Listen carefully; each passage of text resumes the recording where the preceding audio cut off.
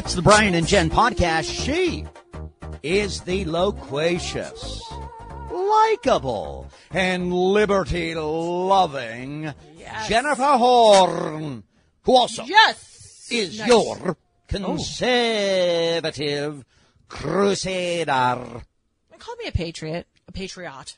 I would say she's the pretty, patriotic, and partially petty. Pretty when it annoying. Comes to me. I would, that's and thank you for the nice emails and the tweets about my alliterative skills. It's quite nice. I want to thank Merriam-Webster and their thesaurus as well. Okay. Yeah, the word of the day calendar pays off for Whitman. And he, by the way, that Whitman over there, he is the man of 1,000 voices. He is one of the funniest people that you will listen to. He's pretty darn smart, too. Sometimes he's a little misguided. We call him the lovable, liberal Brian Whitman. Think that sizes it up just about.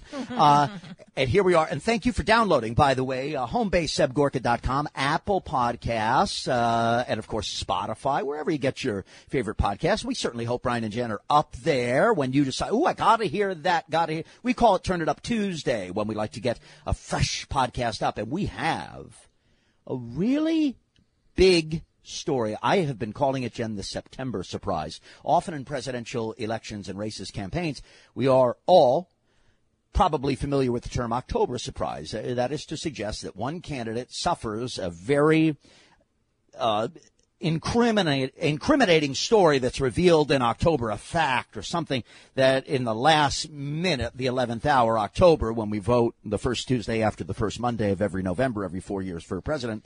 But this year, I think it might have happened in September when we hear and are now consuming and still debating, obviously, the tape where President Trump on February 7 of this year, 2020, says to Bob Woodward on tape and knows he's being taped that the coronavirus is worse than the flu. It's deadly stuff. And then he says it's worse. I've tried than what I say. I downplay it.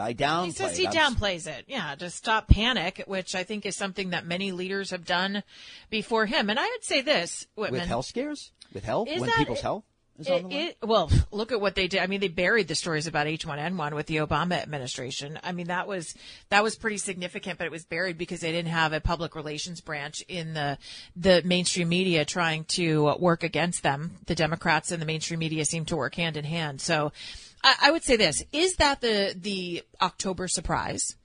Or is it possible that maybe that's not going to change many minds at all because people are consuming this differently? And is it possible that maybe the October surprise might be the development of a coronavirus vaccine?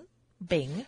Or is it possible that maybe the real October surprise will come when John Durham's investigation is over and there are indictments on former officials that Joe Biden worked with and counted on as part of the Obama administration? Could that be the October surprise? I don't think so. I think that the October surprise comes early, but we have to wait for October, right? It came in September. I don't think actually. I disagree with you, and I actually disagree with you in a black and white way, actually. And you and I usually don't disagree in black and white. On some philosophical issues, of course, and political issues, and this is one of those.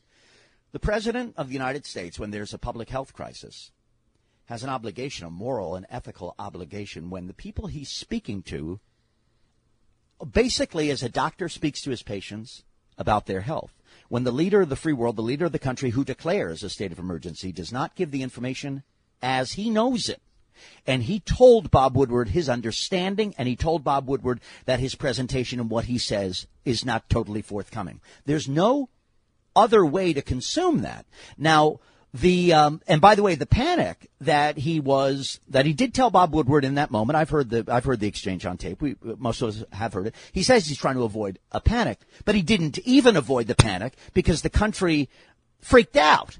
So ultimately, anyway. Why did they freak out?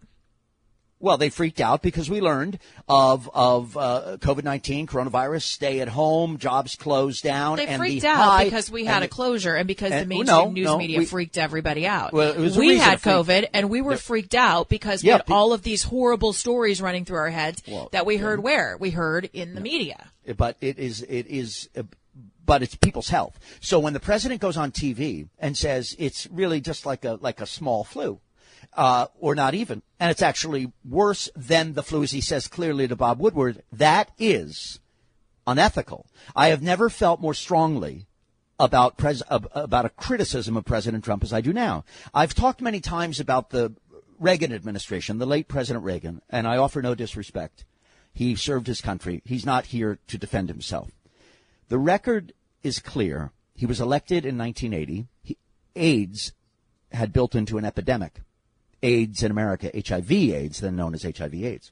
President Reagan did not say out loud the word AIDS until 1985, after he had been reelected for a second term. Now, there's a couple of, you could, to not say it and to avoid it, I think, is not in the interest of people's health and the citizenry. Maybe and you're not. The leader. But I'm not here to argue with you about what Reagan's actions were on AIDS. No, but President Trump has been talking about COVID, and he's been talking about COVID-19 since January, when he was told that he was using it as a distraction by Democrats. And the contrast I'm drawing is that one way to go is say nothing. And President Reagan, you're like, wow, he didn't say anything.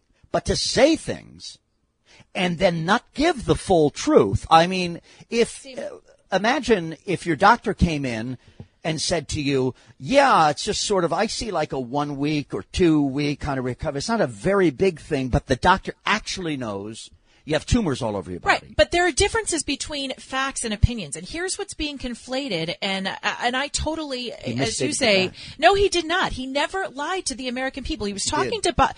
Okay, let me finish because I let you roll this out, because I think that you've got it. I just disagree with your premise here. Okay. So if President Trump was on a phone call with Bob Woodward, what he was saying in those months, and you can look at the timeline, was absolutely consistent with what his scientists were saying. And for months we heard President Trump doesn't listen to the science. Well, yes, Fauci and Trump were on the exact same page. In fact, Fauci came out after the tape was revealed with President Trump and Bob Woodward saying, yeah, we were all saying the same thing. He wasn't misleading anybody. What President Trump was saying to Bob Woodward was his opinion. It wasn't something that he wanted to offer the American people, because guess what? He wanted to offer the American people what the scientists were saying to them.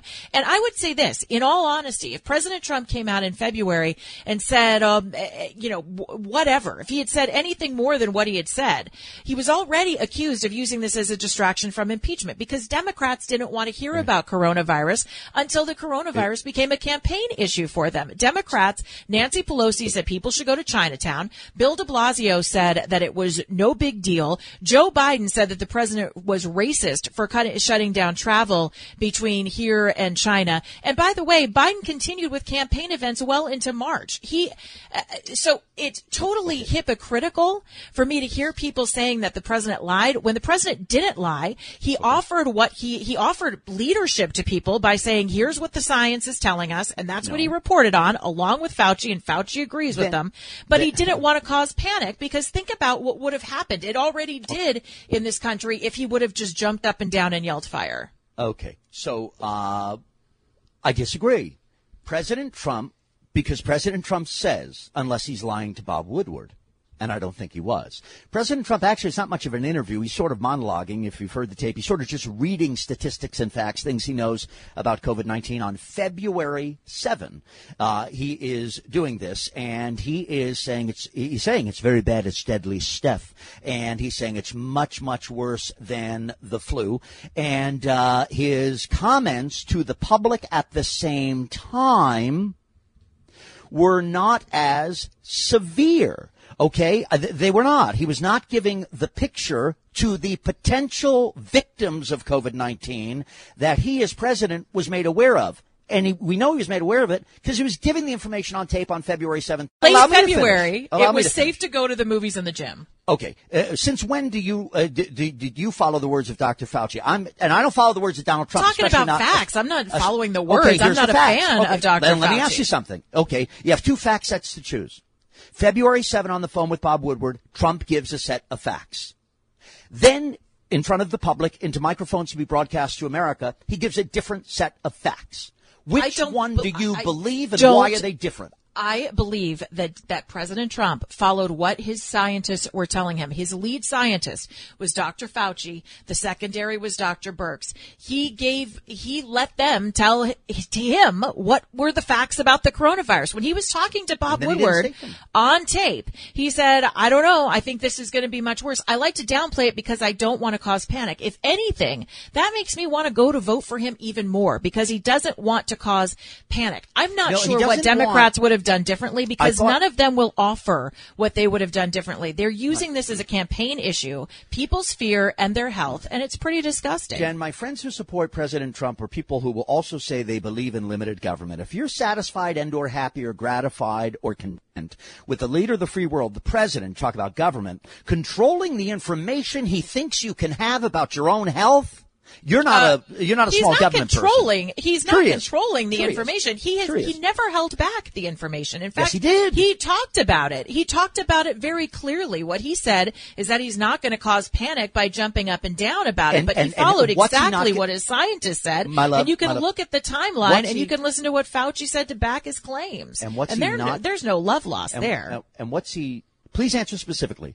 What did Trump? Well, first of all, can I ask? Yeah, but if you're asking what he didn't, go ahead. What did Trump not do to prevent panic? What did he not do?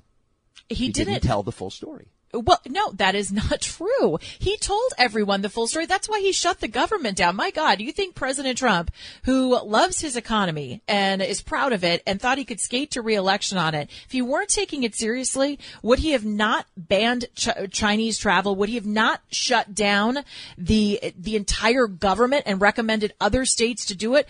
I mean, I think actually, if you're going to go after Trump for anything, go after him for the shutdown. Go after him for the point that he actually had wrong with Bob Woodward. The only error in the statement with Bob Woodward is that he said this was an aerosolized disease, or that this was an airborne disease. It is not. The particles are aerosolized. The president actually had that wrong, but nobody wants to talk about that because that would actually make what he said less scary, and they want to use it for political purpose. Well, and the president wanted to use COVID for as insiders have said, staffers sees everything through the prism of re-election. Any president, any leader has an obligation to be forthright and upfront when it comes to public health.